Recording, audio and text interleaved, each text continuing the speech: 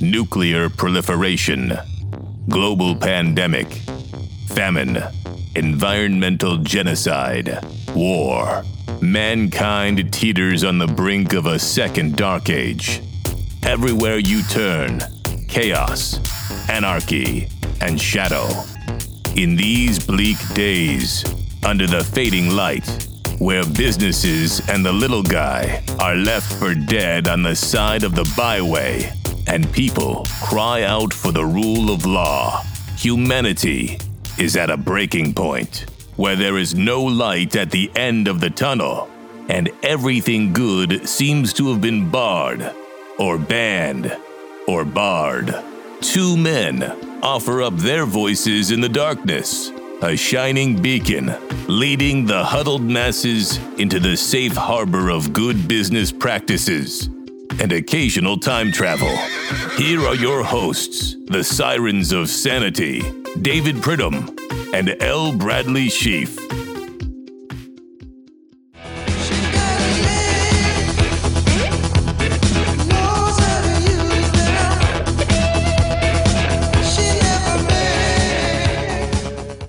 There it is, Brad Legs by ZZ Top, one of the great songs of the 80s. I'll tell you what, the video is etched in my memory. It had a lot of high-quality imagery. Indeed, and as did all of the ZZ Top videos, particularly from that era, that little old band from Texas. And my friend Dusty Hill, rest in peace. That was a fantastic band, and he is going to be missed for sure. Sorely missed. One of the great characters of the 1980s, and he kept that beard clean as a whistle.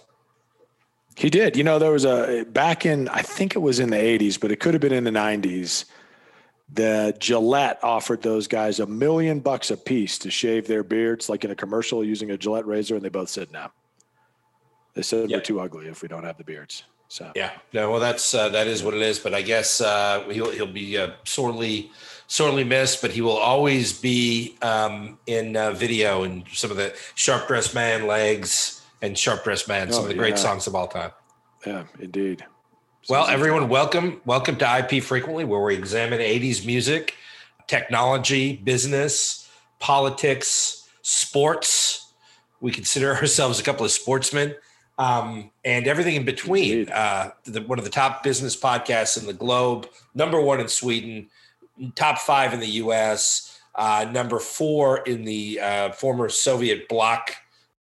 But Brad, as we venture into the COVID portion of the show that I think you like to call the COVID cubby or the COVID corner, a lot of people are asking me this week, now that the CDC has once again reversed course and is now recommending indoor mask use for those vaccinated, unvaccinated, and otherwise. A lot of people are telling me how they can possibly, as a small business owner, rely on the government anymore when it comes to this type of advice. It seems that every month we're changing course. First, it's you need a mask. First, you don't need a mask, then you need a mask. Then you should be socially distant. No, you can go on a cruise. Then it's you can take the mask off and you can dine indoors. And you can't dine indoors. You've got to dine outdoors. And now you can dine indoors again, but you have to have a mask. Then it should be that everyone gets vaccinated and you don't have to wear a mask. And now it's, hey, wait a minute, put that mask back on. So I think a lot of people are confused and are starting to wonder if the government knows what it's doing. Well, I think at this point, if you're just starting to wonder if the government knows what it's doing, then that could be part of your problem. Like if you have been trying to follow government mandates and instructions for the last, let's say 18 months, and you haven't yet realized that no one in the government knows what they're doing, that everything is about, who can make out on it, right? It's all about personal interest. It's all about turning everything into politics. Then you are already, my friend, far, far behind. And so I guess at this point, welcome to the rest of us who have realized that the government is completely incompetent, that there are no adults to be found anywhere in Washington, D.C. And you're going to have to make some command decisions sort of outside of the government's guidance and try to figure out what is best for your business, what is best for your employees, how you can, reach some compromise solution that takes into account the folks at your business who may be concerned about the coronavirus, all the way over to the other end of the spectrum, the folks who just couldn't care less and have had it. None of this should come as a surprise. It's just incredibly disappointing that we have such jackholes running the show, all the way from Fauci to the White House to Congress to the CDC, which can't even cite its own statistics correctly. I mean, it's just, we're on our own out here. And quite frankly, I'm fine with that. I think we are on our, it's like that Kevin Costner movie, The Postman, or The Mailman, The Postman. Either one. There's no good, it's just anarchy. I mean, you may be better off, right? Because now the government's saying that people, if I get this right, that their guidance is updated. And even if you're vaccinated, you need to wear the masks indoors. And kids need to wear the masks in schools. You know what's amazing about that, buddy? So I looked on the CDC website, and you know what? You and I both, neither one of us make claims to be geniuses or rocket scientists or anything of the like, but I do think I may, have reasonable reading comprehension skills. Although I will tell you, the CDC makes it nearly impossible to, follow their statistics, which is maybe why they can't cite them either. But near as I can tell, about somewhere between 200 and 250 children a year over the last 2 years have died with some sort of COVID-related issue as being associated with that death. Yeah. It appears that very few, and I think there was an article out of Johns Hopkins that said basically no children that didn't have some sort of comorbidity, right, who didn't already have some health deficit died with COVID. But let's just take that number. Let's just say it's somewhere between 200 and 250. And even though we know that the vast majority, perhaps none of those kids, actually died from COVID, they got COVID that in an already damaged immune system, already compromised health situation, and wound up succumbing to that. But let's just take that number because, no one wants to hear about 250 kids dying in a given year from any disease. Let's jump over to malaria for just a second, right? In 2019, which is the last year for which I could find statistics, 409,000 children, most of which under the age of 5, died of malaria. Okay. So we are losing our minds and forcing kids to wear masks, and the amount of data that's coming out about how bad that is for children to be in an environment where you can't see people's faces, you can't interact, you're breathing cotton or paper or whatever fibers for 10 hours a day while you're trying to learn. I mean, all of that data is coming out where for 250 kids, the vast majority of whom had some sort of comorbidity issue. Meanwhile, we seem to not care at all about the 409,000 kids that died of malaria.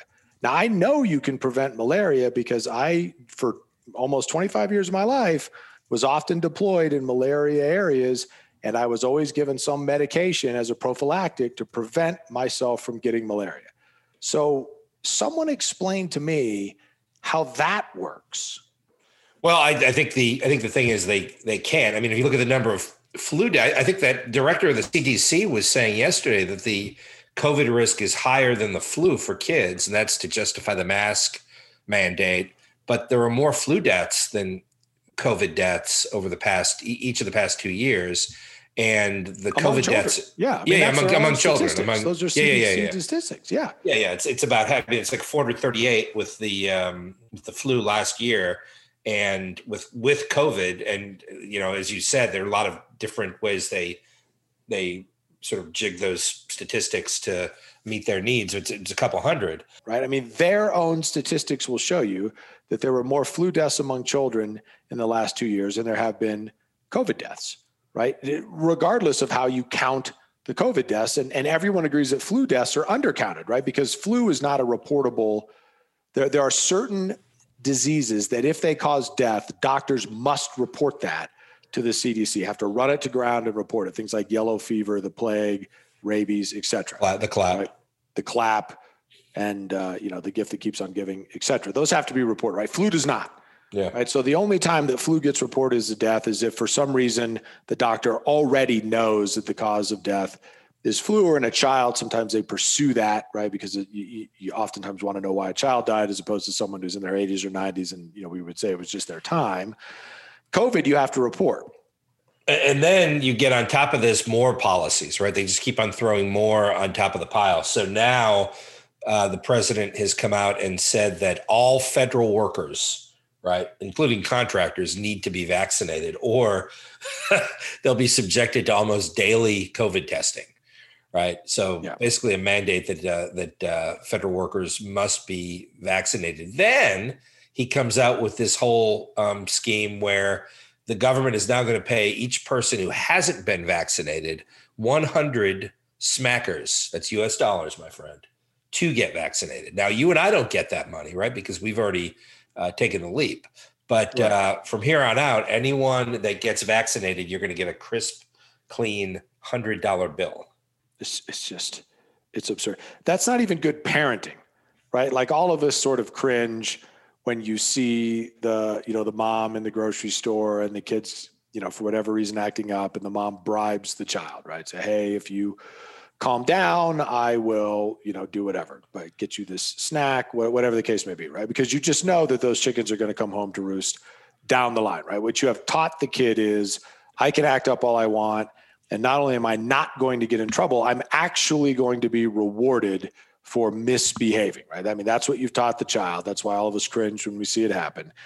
And effectively, that is what the president of the United States is doing. In his opinion, people are acting up by not getting vaccinated. I mean, last time I checked, this was America. You didn't have to get vaccinated if you didn't want to.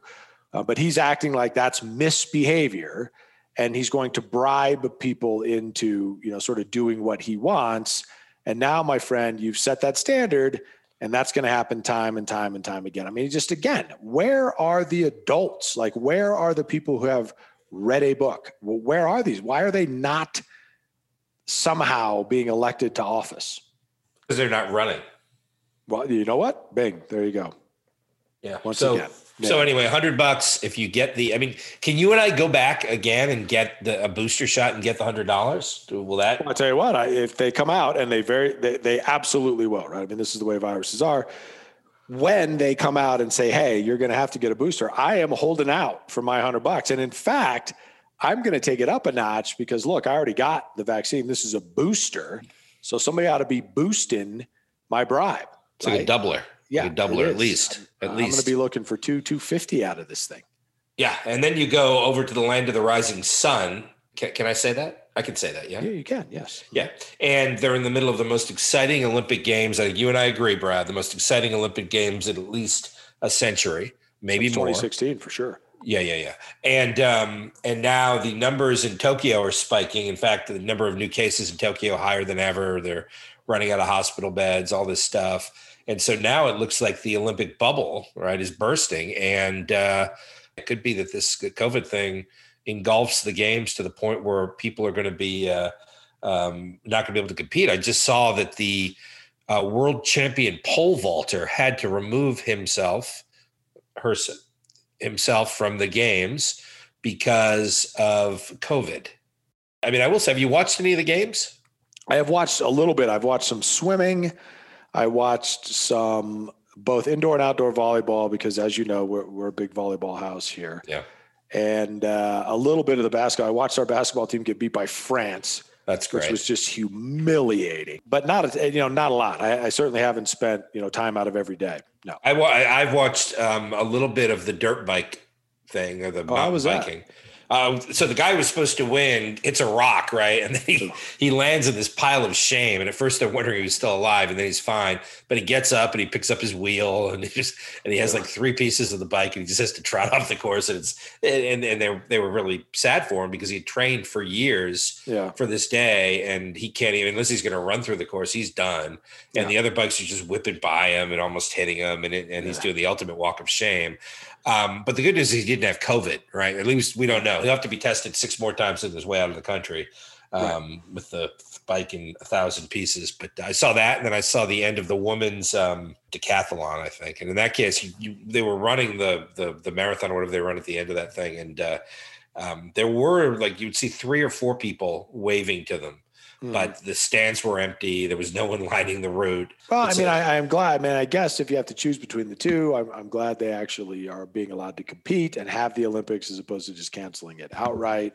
Yeah, those athletes do train, for years, but it is also just stupid. You and I are not going to live long enough to read the history books that will be written about, the global response to this virus. But I wish we were. But hey, look, you and I are looking at least $100 from this. So that's for the booster. Yeah, for sure. Yeah, that's the booster or the doubler, the double booster. Next, we have an exciting new segment that we've been working on here for many months. And this is a way to get the audience involved. We've actually been out on the Twitter talking to folks and trying to get people energized. And we said to them, what would make you excited, right? And first they said more talk about the horses of the president of the United States, and more talk about launching these exciting missions to Venus and building colonies on that planet. But one of the themes that kept coming back over and over again because of our background is a way to help people who want to be inventors. And, it's what we do every day. It's what we live and breathe. You and I are talking to inventors in the morning, in the afternoon, in the evening, sometimes on the weekends. Occasionally at dusk. Yep. Dawn, dusk. Yes. On horseback, not on horseback, trail biking. But people said, look, when they responded to the tweets, the InstaFace posts, everything, you guys evaluate IP. So maybe you can pick out, we'll all submit some invention ideas, and you and Brad and Jared can cast the tie-breaking vote, can pick the user invention guide story of the week, right? That'll lead to potentially a patent, potentially some licensing opportunities. And so we did that, right? We listed this all on the Twitter, and we received over 10,000 submissions of ideas. Where our audience has said, look, can you guys tell us if this is a good idea or bad idea? If it's a good idea, can you help us? And of course we would. And so the team here went through a detailed filtering process where we reviewed all of the submissions, every one. And for those of you playing the home game, our first step, Brad, as you know, was to eliminate all of the submissions that were not written in English. So that took out because we don't read anything but English. So it's correct. We don't have anything against them. We just can't read them. Can't read it. So we took out about more than 9,500 of the submissions. Gone. Right. We ended up with a couple of hundred off the top. We then took out the ones that had no words and just pictures, and then we were left with about 15. Out of this pool of applicants, we selected today's winner. Yes, we did. Yeah. And Brad, it was Norman in Atlantic City, who you recall from some of your relationship advice days. Norman submitted the fife. Now is this the fife as in fife and drum? Well, the Fife and Drum, that's a good guess. That's a great restaurant. But this is a combination of a fork and a knife in one utensil. It's a fife. The problem Norman says he wants to solve is the need to have, right now we have two utensils. One is a fork, one is a razor sharp knife, as opposed to one utensil, right? Where you have the fork and the sides of a razor sharp edge, so you can cut with the fork and then put it in your mouth and feed yourself. He describes the invention exactly as that: a fork with a razor sharp edge, a fife. I tell you what, I don't see any downside here, Brad. What do you think? Well, you know what? It's a great invention. It does kill two birds with one stone. I foresee there being a significant uptick in the number of kids going out for Halloween as the Joker, due to the razor sharp knife sliding into the old mouth. But other than that, and again, even that is sort of a silver lining, right? Kids right up until the very end are debating, should I go as a ghost? Should I go as a vampire? You cut yourself wide open. You just go as the Joker. So yeah. And it makes it easier when they have their wisdom teeth out too, I would think. Well, you get those. If their wisdom teeth have not yet been taken out, the fife could easily resolve that problem.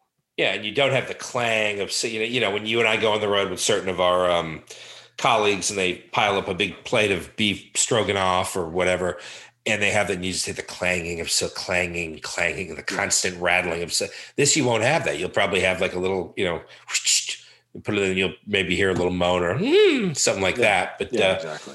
I think it's a winner. I think it's an idea you and I may want to get behind. We have not done any type of prior art search on this, Norman.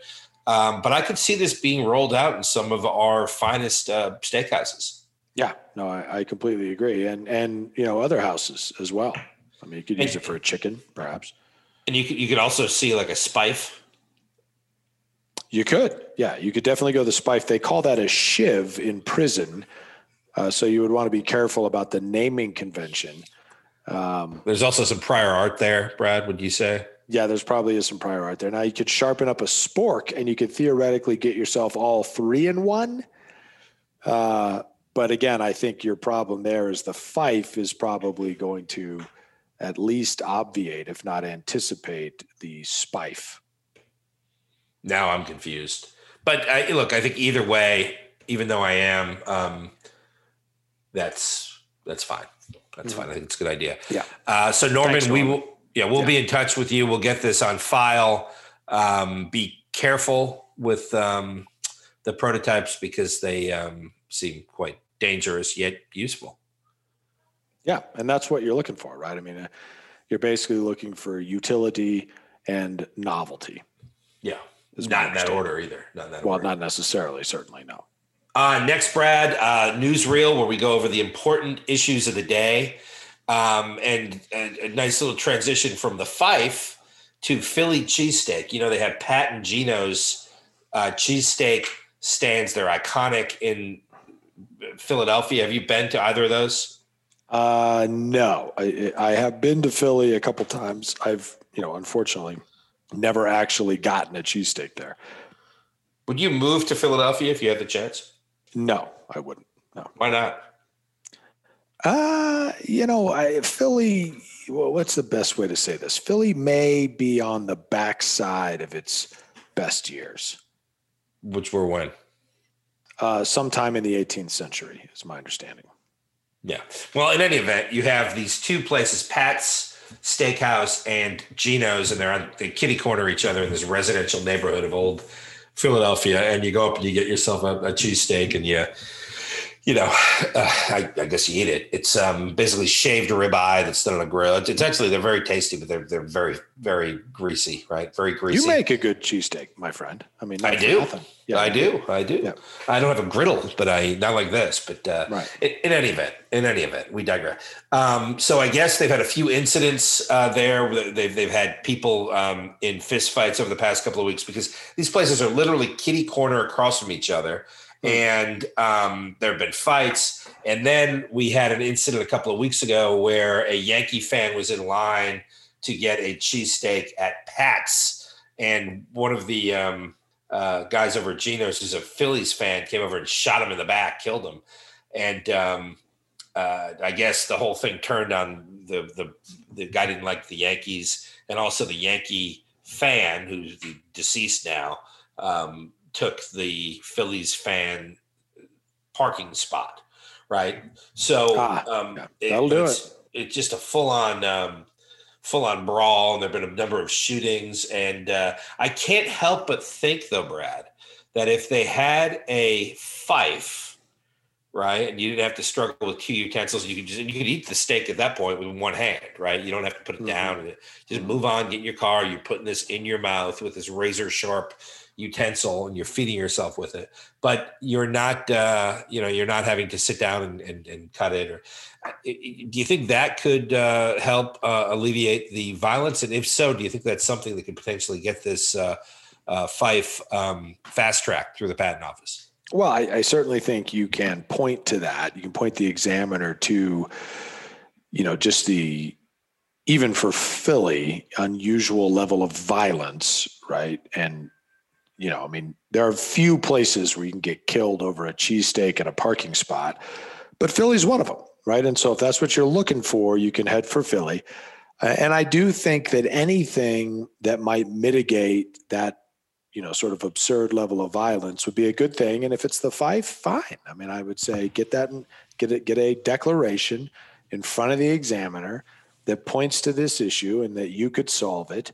And, anything that allows you to enjoy your cheesesteak like a gentleman, without violence, without to-do, I think is good. And, we here at IP frequently are 100% behind it.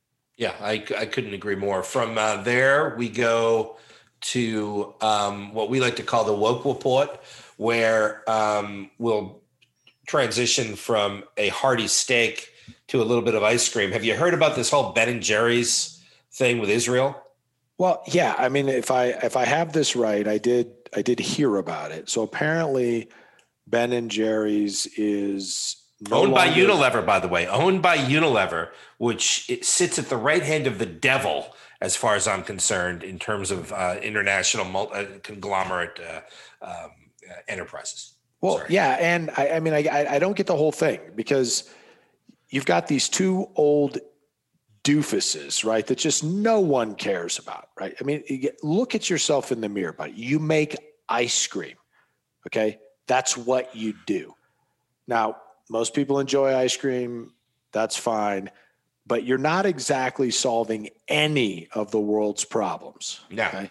So first of all, I don't understand why these two yokels still get to speak on behalf of the company, right? I mean, if I was they clearly CEO get to eat a lot of the ice cream, and they get paid apparently in lard.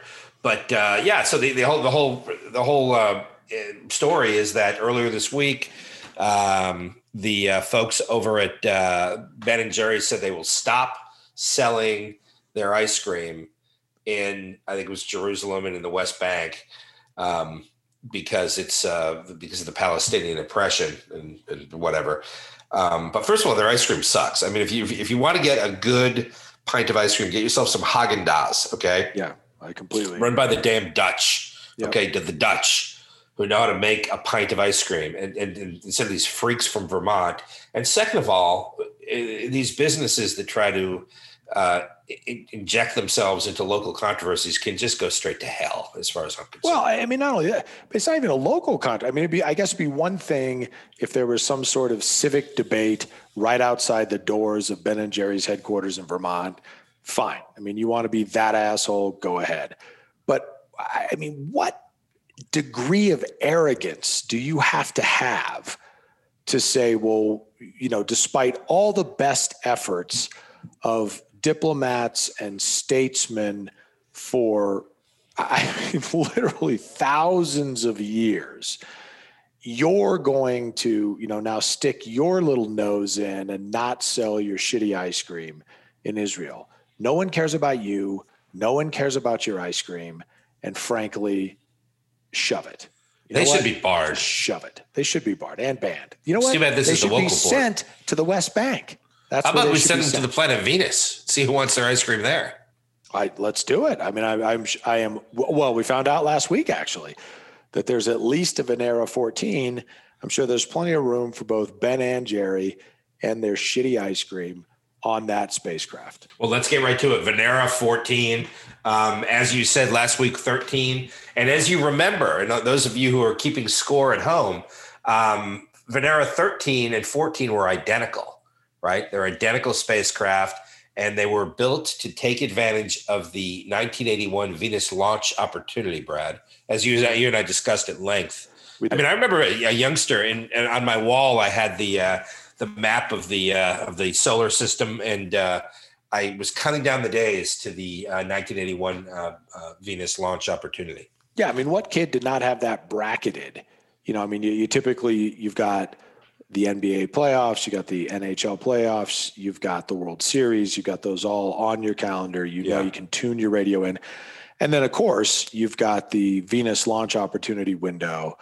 And certainly every kid I knew in 81, I mean, that was what trumped everything else, right? Like if you were going to put like your mom's birthday on the calendar, but it fell in the Venus launch opportunity, well, that just went by the wayside, right? I mean, you need to know when that is.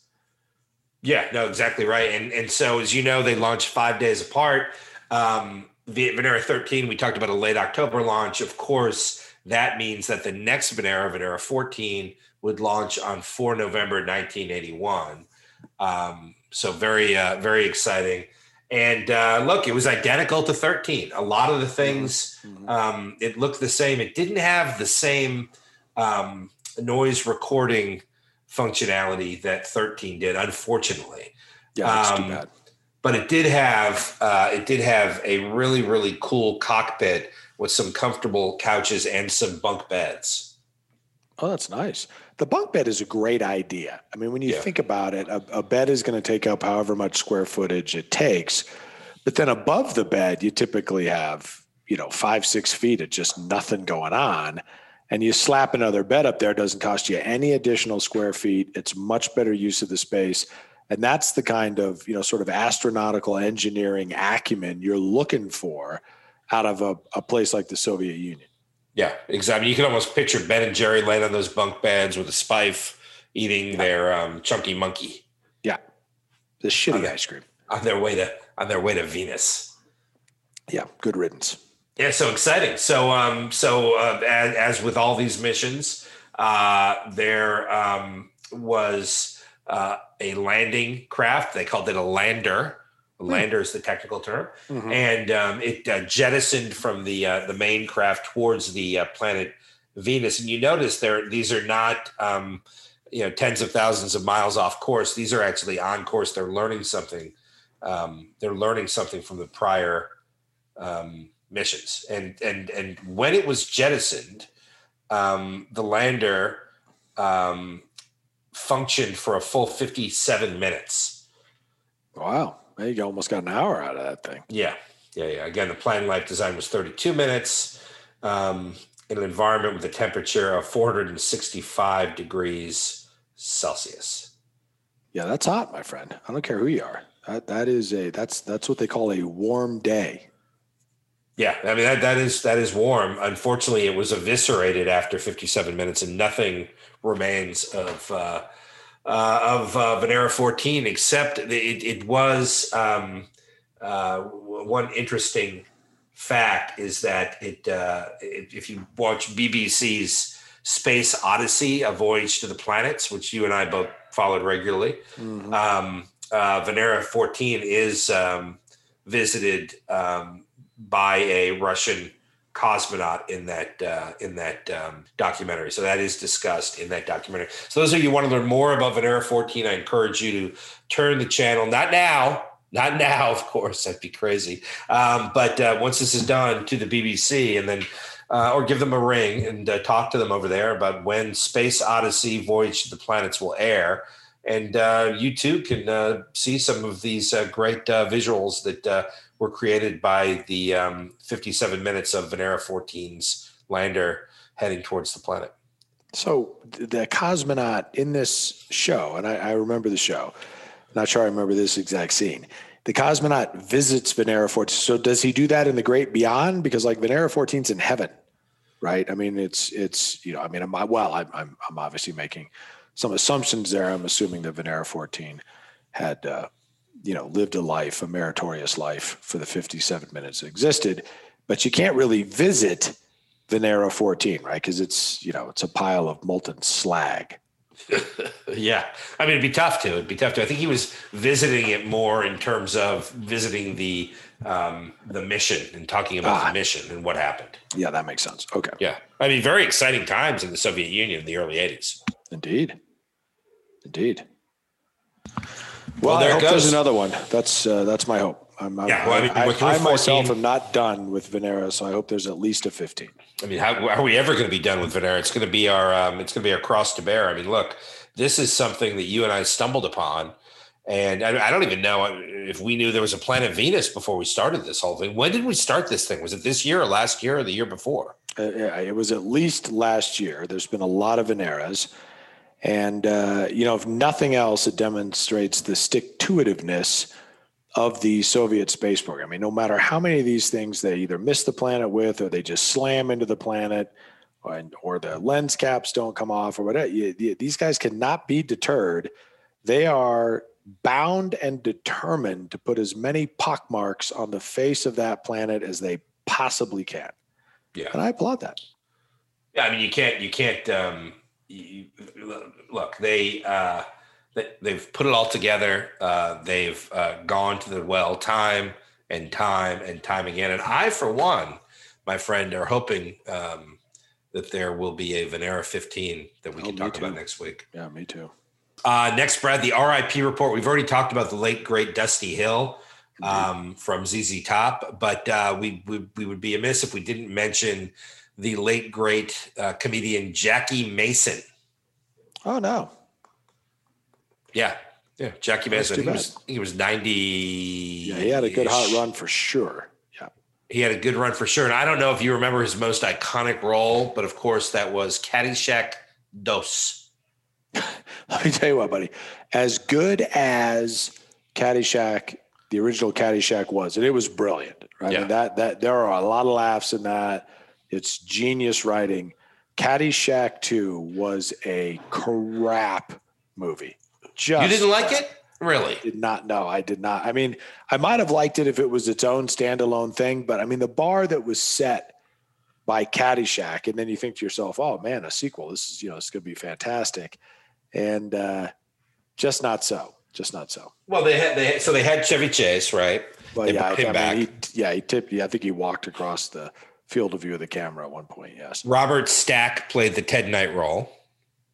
Yes, correct. Yeah, the great Robert Stack. Yeah. Dan Aykroyd played the Bill Murray role. Indeed. And he talked like this for some reason that I couldn't understand. Yeah. At all. And that's about it. That's about all I remember from the. What am I missing? I don't know what I'm missing. But it was not very good. Oh no! I do. No, wait. What's his name? Randy Quaid, the crazy Randy Quaid. Randy Quaid has the best line in that movie because if I'm recalling the plot correctly, there was some move by someone to take over Bushwood, the golf club, and at some point in time they cut the power, right? And so Randy Quaid calls the power company and says, the power's off. Do you know why the power's off? Oh, you can't say. Well, do you know when the power is going to be on? Oh, you can't say. And then he says, well, can you say this? Oh my God, there's a man in here with a flamethrower, which is a line that only Randy Quaid can properly deliver. And I think that was the only time I laughed in that whole movie. Yeah, there was a part where they turned it into a mini golf course, and then he started playing defense and knocking people over. That was funny too. Yeah, I actually don't even remember that, but I'm sure that that was a highlight. Yeah, so Jackie Mason, not funny. Jackie Mason, rest in peace. Rest in peace. You'll be missed, but not the comedy. We don't need Caddyshack 3, so I guess maybe it's again. But R.I.P. and the same to Dusty Hill. And then finally, Brad, we've got Barred or Banned, where we go full circle, right?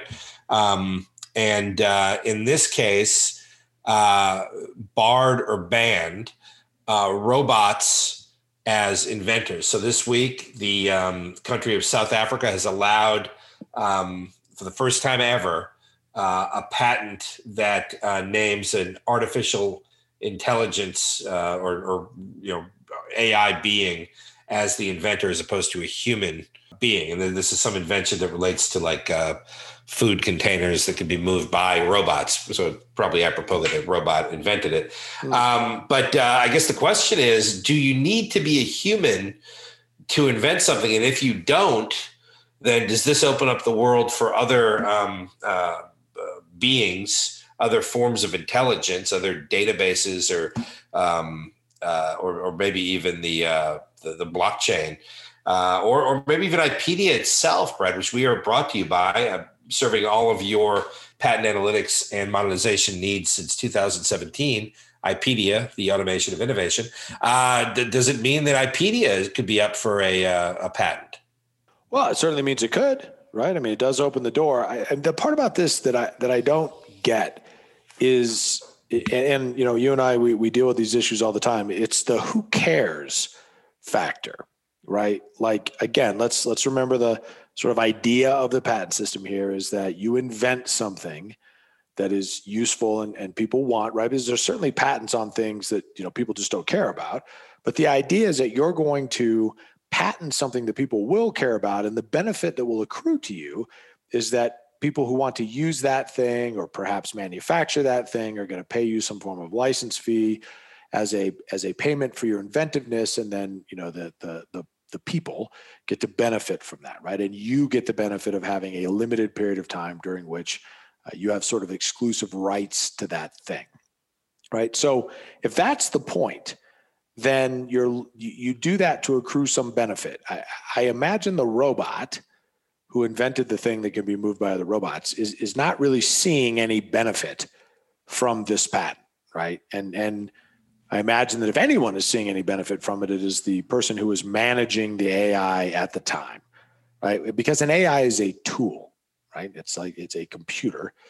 It's a particular, usage of a computer that is supposed to mimic intelligence, right? That theoretically most of us have. And that's all great. But it is, at the end of the day, at this point at least, a tool like a laptop or a signal analyzer or maybe a table saw, right? Yeah. And so you use those things, maybe a handgun, maybe a pistol of some sort, or pair of skates, anything that you could use, a wrench, a fife, right? A fife, a crowbar, for instance. Mm-hmm. And if you use any of those in the course of inventing something, you don't have to name the crowbar as the inventor, right? Maybe a cardboard box. To me, a cardboard box? Could be. I mean, you can patent a cardboard box, but making the cardboard box the inventor, see, that's where you lose me. And I get the professor that did this. I'm sure, like most professors, he's very wrapped up in his little niche of the world. He thinks this is great. It's an AI.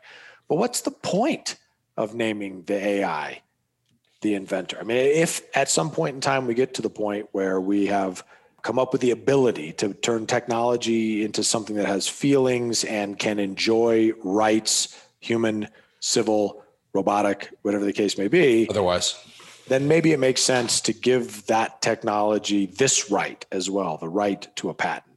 Yeah. But at this point, by the way, its name is Dabus. Is the name of the Dabus. One name, like Prince. Like don't miss Dabus. Don't miss Dabus. Yeah, it's Dabus. Yeah. So this is the inventor. It's Dabus. I mean, maybe it's to get around like some of the inventor problems people have, right? So if you have an issue with a squirrely inventor or something that's just not all there, you roll out Dabus. You roll out Dabus, give it, him, it. What's your pronouns? Well, I'd say I'm at a loss. My name is Dabus. My pronouns are it. Well, there you go. Okay, so you give I have invented an interlocking food container network. Well, and when I look at this, I cannot be cross-examined because I am a piece of artificial intelligence greater than you. Danger. See, the robot that you had on Lost in Space, I could see giving a patent to, right? I mean, it had little clampy hands. You put the patent in the little clampy hand. It enjoys it. I don't get Dabus. And apparently the way that Dabus came up with the invention was they fed it a bunch of, what we like to call in our business prior art. And then it said, oh, well, I'm going to invent this. So it's almost sort of inherently obvious, I would guess. But you know what? Good for South Africa. Good for Dabus. Good for the guy who made Dabus, didn't miss Dabus. And, but at the end of the day, kind of silly. It's just kind of. Well, you know what? You and I, my friend, have not missed Dabus on this episode. It seems like we have hit all the notes high and low. We've come up with a new way to consume steak and other items. And we've also honored the memory of the late, great Dusty Hill. And Jackie Mason. Let's not forget Jackie. Oh, yeah. Take my wife, please. Well, that's Bill Ford. Sorry. Yeah, it's Bill Ford who is, I think, covering Jackie Gleason. But yes, maybe something that, or who knows? Maybe Jackie Mason said at one point in time. Yeah, could be Hetty Youngman. Yeah. Well, buddy, like I say, another great episode. We've covered everything from artificial intelligence to the lack of intelligence we find in our government to, the intelligence you find in a Jackie Mason stand-up comedy. We've covered it all. And we hope that has enticed our ever-growing audience to be back again next week for another episode of IP Frequently. This has been IP Frequently. Once again clearing a forest of lies with the machete of truth. You're welcome.